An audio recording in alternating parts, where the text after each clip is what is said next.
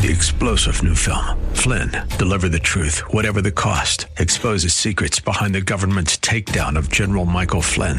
Flynn knew what the intel world had been up to. He ordered the first audit of the use of contractors. This set off alarm bells. He told the truth. He was the most dangerous person for Donald Trump to hire. They had to get rid of Flynn. Flynn, Deliver the Truth, Whatever the Cost. Available now. Watch it today. Go to salemnow.com. salemnow.com. Pastor Keith Crosby of Hillside Church. And no matter what the culture tells us, if we read the book and follow the instructions, we'll see that. In Galatians 3:28 and 29, we read this in the New Testament. There is neither Jew nor Greek, there is neither free nor slave, there is no male and female, for you are all one in Christ Jesus. And if you are Christ's, then you are Abraham's offsprings and heirs according to the promise. When it comes to salvation, equal in nature and essence.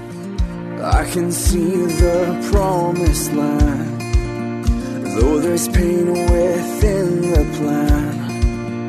There is victory in the end. Your love is my battle cry, the anthem for all my life. Every giant will fall, the mountains will move, every chain of the past you've broken into.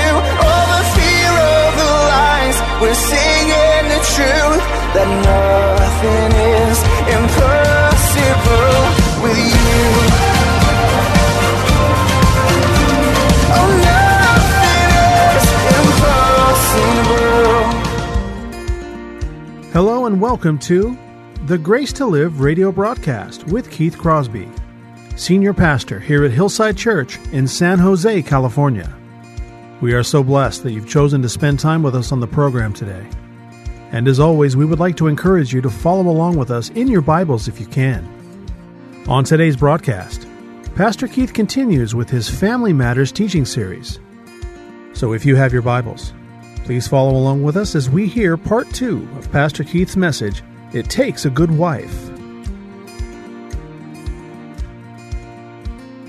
Father, we thank you for this day when we can celebrate Jesus Christ and the power of his resurrection and the power to change lives and eternal destinies, the power to transform people like us into the people you want us to be as we become less like our old self and more like Jesus. And as you take common, everyday people like us, by the power of your Spirit, guided by your word, encouraged by one another, you do uncommon things through us. Lord, we commit this service to you, and we pray these things in Jesus' name. Amen. Now, just so you'll know, because I was asked when I was in the hallway, there are 50 questions to ask your husband out there, right? So there might be a typo or two in it, because we edited some of those questions, but just so you know. And for those of you who are wondering, yes, I made it out of the building safely last Sunday, as we preach on this topic of submission. Wives, submit to your husbands, because it's a hard topic. It's a complicated topic, particularly in the era in which we live. For one reason, as we talked about last week, women have it rough. We talked about this. Women have had it rough throughout history. And I just want to review some of that so we can sort of understand where we're coming from. And if this is your first time with us, you'll want to go to the website and listen to the sermon from last week, because it set up the sermon for this week. And you'll understand where we're coming from. But we've just walked through history from the Garden of Eden, when Adam tried to throw Eve under the bus and said to God, "This is the woman that you gave to me. It's all her fault and it's all your fault." And it continued on. We looked at world religions like Islam, where it takes two ladies to testimony to equal a man's testimony in court. And we talked about how world religion has been rough on women. Hinduism with the temple prostitutes, the Dabatsi girls, 250,000 of them in India right now, 70,000 in one province alone. Civilized culture, so-called Roman culture. We read that letter from a Roman centurion where he said, if our child is born, if it's a boy, take care of it. If it's a girl, expose it. And expose means leave her outside and let her die of exposure. Civilization has been rough on women. And we say, well, that was then, but this is now. But we understood that's just not true. Civilized culture, even women, we talked about Madonna and Miley Cyrus and Lady Gaga. dressing like 16-year-old girls, and Madonna's older than I am. And Miley Cyrus is trying to dress like Madonna and Lady Gaga. And the tragedy is, particularly with Lady Gaga, she wasn't born that way. She is a magnificent pianist. If any of you know her background, probably a conservatory-level pianist. She can sing, and there's no need for her to dress that way. But our culture sexualizes and objectifies women, and we tell them, you want to be empowered? Dress unusually. No, you want to be empowered, be who you are. And so it's a tough media cultural icons. We talked about Harvey Weinstein. If you've been watching that play out in the news, I think we have a slide about him. Here he is, one of the most powerful men in Hollywood. And he's a serial abuser. Bill Clinton, Bill Cosby, these three men, movers and shakers. Nobody wants to tackle them. Nobody wants to challenge them. And they got away with murder for the longest time. And I was reading in New York Magazine this weekend. I read a lot of different periodicals and newspapers every week to stay up on the culture. And there was a writer writing about, it really wasn't the time to confront Harvey Weinstein's treatment of women. It was a woman writing, and I thought, even women have it rough from women. Because you think about this, all these people, all these Hollywood stars and starlets, if there's such a word, coming out saying, we've known about this, but we just didn't want to deal with it. I think back to Martin Luther King and Malcolm X and the Civil Rights Movement, and if they had had that attitude, nothing would have changed. It's not that it doesn't have to be easy to confront evil. It just has to be confronted. And we don't have the choice of punting. But that's the culture we live in, and that's why this culture has been rough on women. And so you think about all these big, powerful people, but you know what? There are other people who make it tough on women too. I used the garden variety knothead right there, like me.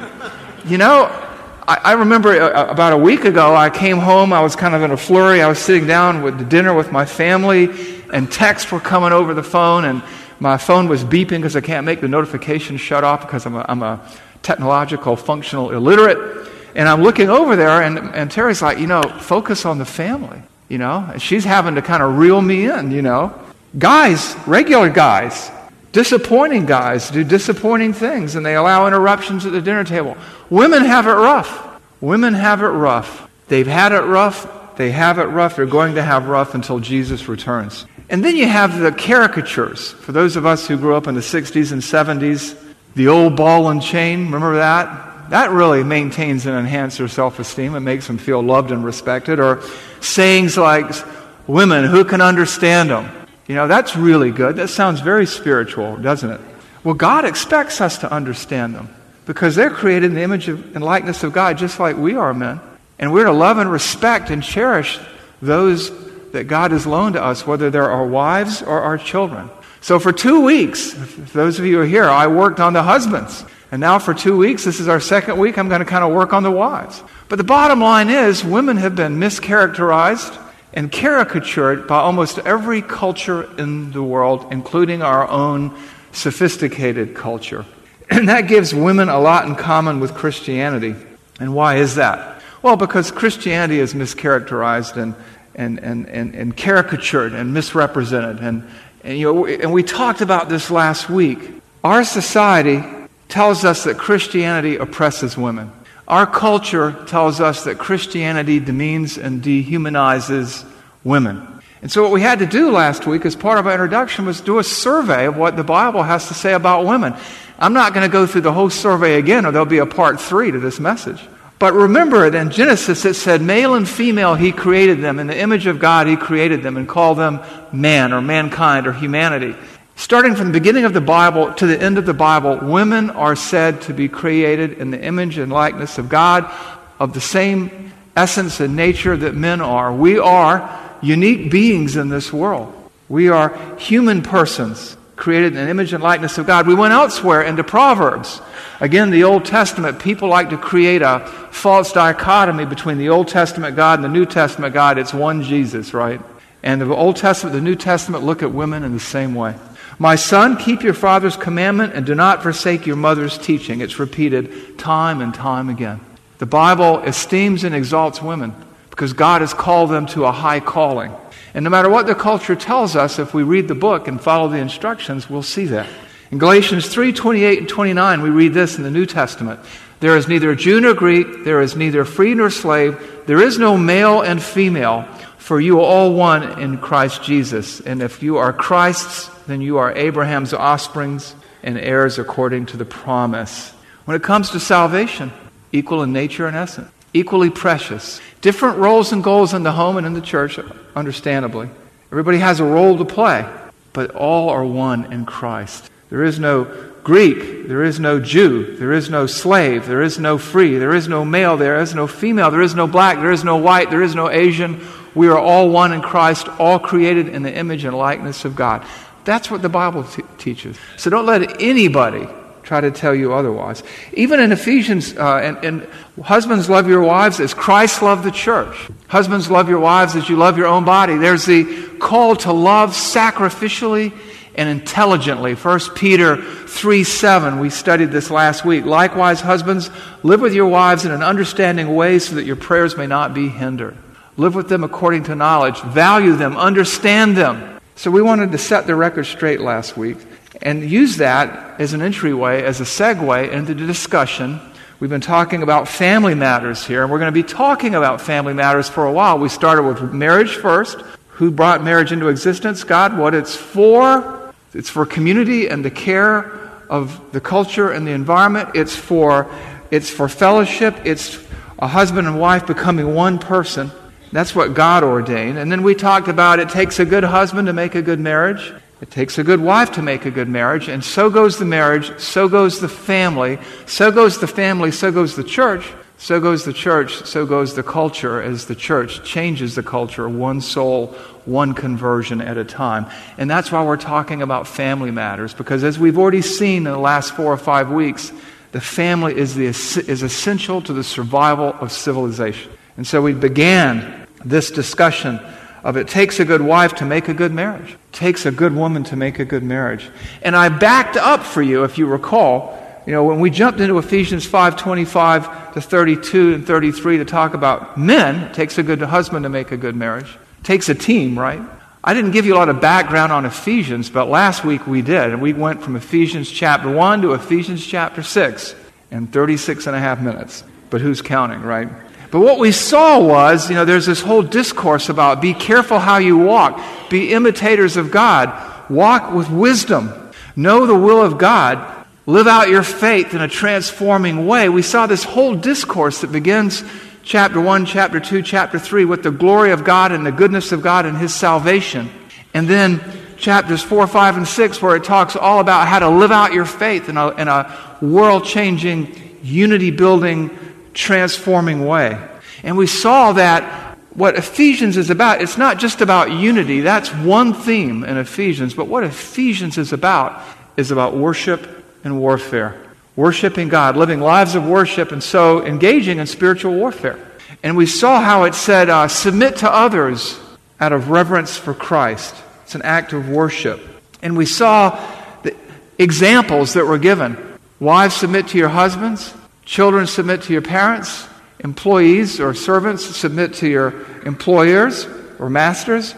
And there's an order that God has ordained. Wives, submit to the husbands. Husbands, sacrifice for their wives. Children, obey their parents. Parents, don't cause their children to stumble. Employees, obey their employers. Employers, treat their employees with respect. There's this order of worship that makes up all of society.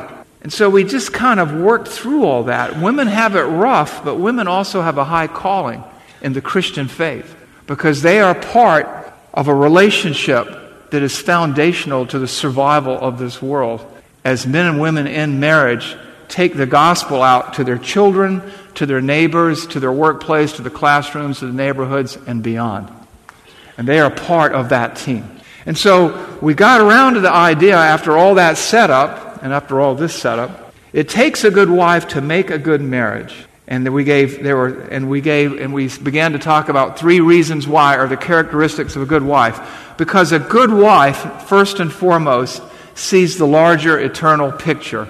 A good wife sees the larger eternal picture. That was point number 1. Where did we see that? And we saw that in Ephesians 5:17 to 22. Therefore, do not be foolish, but understand what the will of the Lord is. Be filled with the Spirit, submitting to one another out of reverence for Christ. Wives, submit to your own husbands as to the Lord. And then we followed that down to Ephesians 6:1, right? Be strong in the Lord and the strength of His might, that you may be able to resist the schemes of the devil. And what we see here is that life is worship. And what we saw is we're to live lives of worship. Submit to your own husbands as to the Lord. There's an obedience aspect of that. When we obey God, we worship God. When we honor God, we respect His commands. And we began to understand the marital relationships and their place in living lives of worship as a couple and as a family in this world. And we also recognized it was a form of spiritual warfare where the stakes are very high.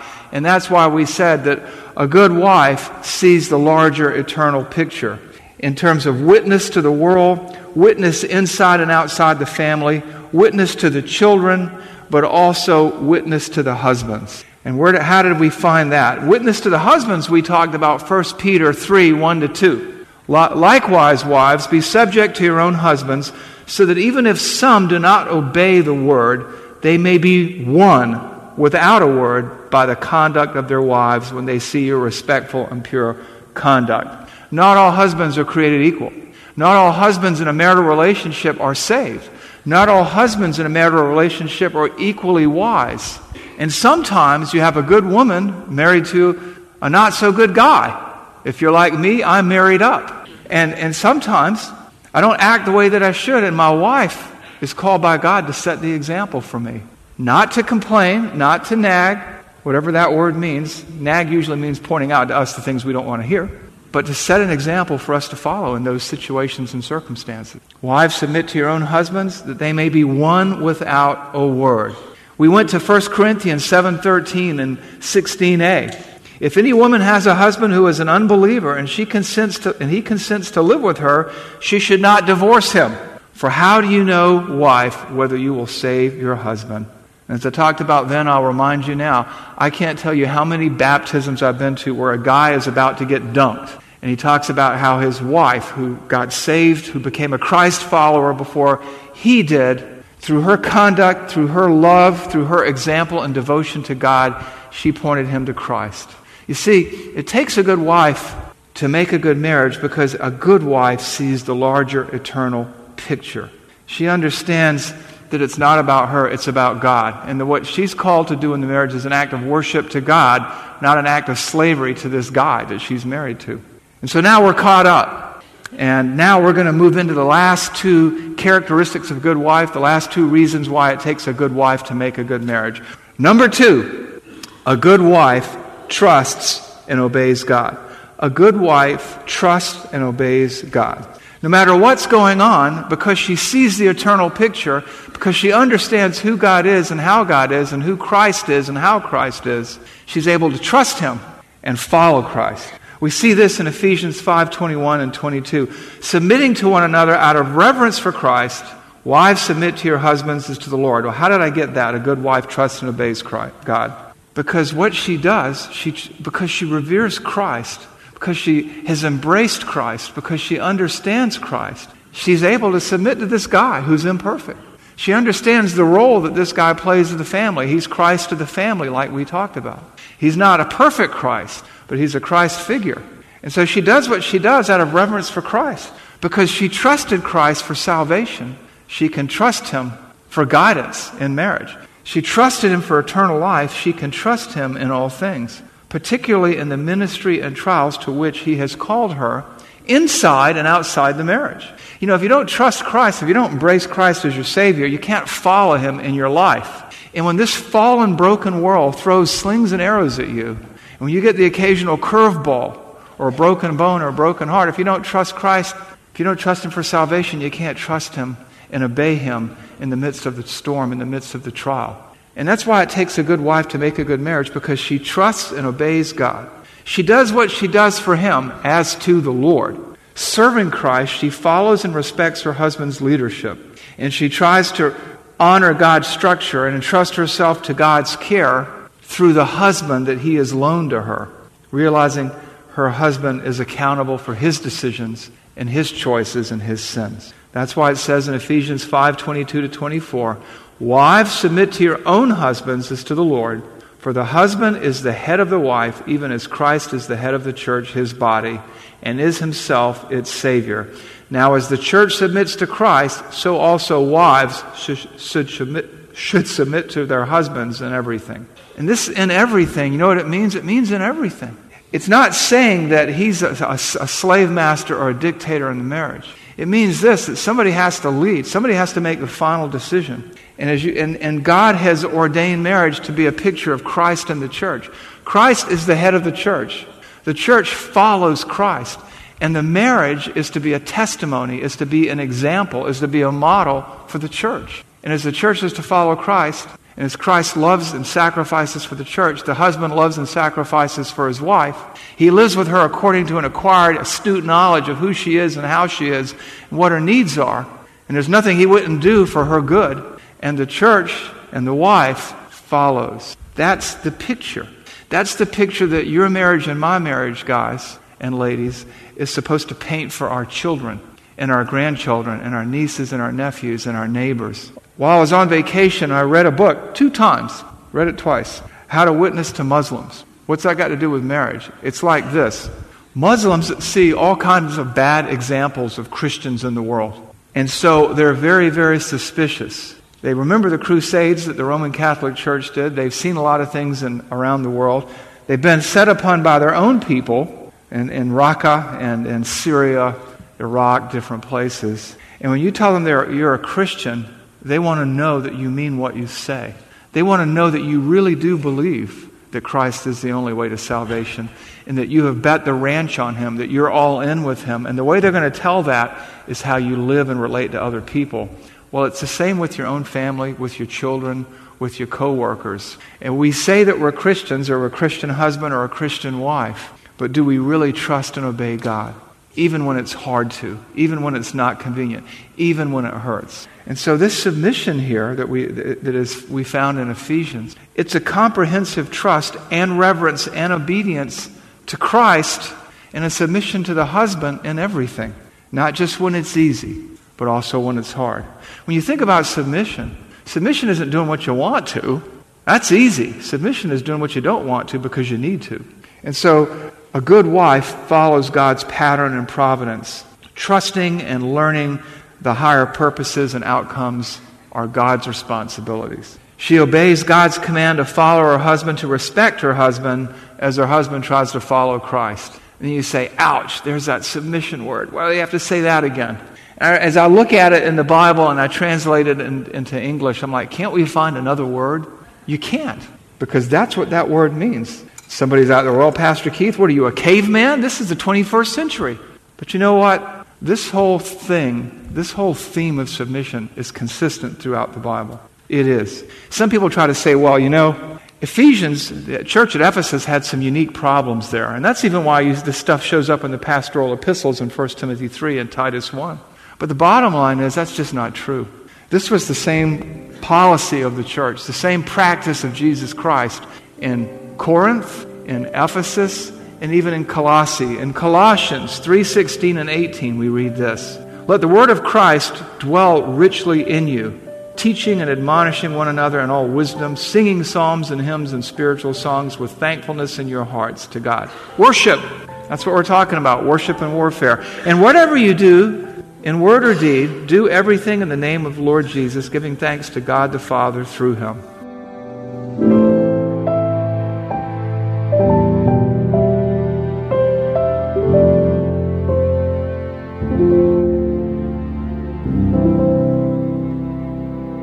Pastor Keith Crosby on this special edition of the Grace to Live radio broadcast. Hello, everyone, and thank you for listening today. In the uncertainty of the COVID-19 crisis, many people within the Hillside Church community and all over Santa Clara County are in the middle of financial hardship, and we need to pray for them. And we would ask you to pray for us as well. We want to thank you for listening and supporting this ministry. But it is a listener-supported ministry, and as much as we covet your prayers, we also ask you to consider a financial contribution to the ongoing work of this radio broadcast. Grace to Live Radio provides encouragement to so many people in the outside world who can't make it to church. And you can be part of that ministry by supporting us financially as you support us prayerfully. This is Keith Crosby, and I want to thank you for your prayers and your encouragement. If you have questions about today's show, or if you'd like to hear more messages from Pastor Keith, then I would encourage you to visit our website, hillsidechurch.org. There you can listen to past sermons and other content from Pastor Keith just by clicking the Sermon Archive tab. And you can also find links to Pastor Keith's blog, as well as the Out of My Mind podcast. The website is also a great place to connect with us here at Hillside. You can find information on our service times, ministry opportunities, and of course you can browse our calendar of upcoming events. Again, all this and much, much more can be found by visiting our website, hillsidechurch.org. Well, we hope that you'll join us again next time on Grace to Live. But until then, I'm your host, Kevin Reeves, and on behalf of Pastor Keith and everyone here at Hillside Church, it is our prayer that the Lord will richly bless you, and thanks for listening. Nothing is impossible. Every giant will fall. The mountains will move. Every chain of the past you've broken into. All the fear, all the lies. We're singing the truth. That nothing is impossible with you. Oh, nothing is impossible. 3-star General Michael J. Flynn, head of the Pentagon Intelligence Agency, knew all the government's dirty secrets. He was one of the most respected generals in the military. Flynn knew what the intel world had been up to. He understood its funding. He ordered the first audit of the use of contractors. This set off alarm bells. The explosive new documentary, Flynn, Deliver the Truth, Whatever the Cost, uncovers the facts behind this scandal. Flynn told the truth. He was the most dangerous person for Donald Trump to hire. I find out the worst enemy that I'm going to face in my life is right here in America. They took my assessment and they wanted me to change it. And I was like, I'm not changing it. They had to get rid of Flynn. With in-depth interviews, archival footage, and never-before-seen personal records of the man behind the headlines. I just felt like I was drowning. Flynn, Deliver the Truth, Whatever the Cost. Available now. Watch it today. Go to salemnow.com. salemnow.com.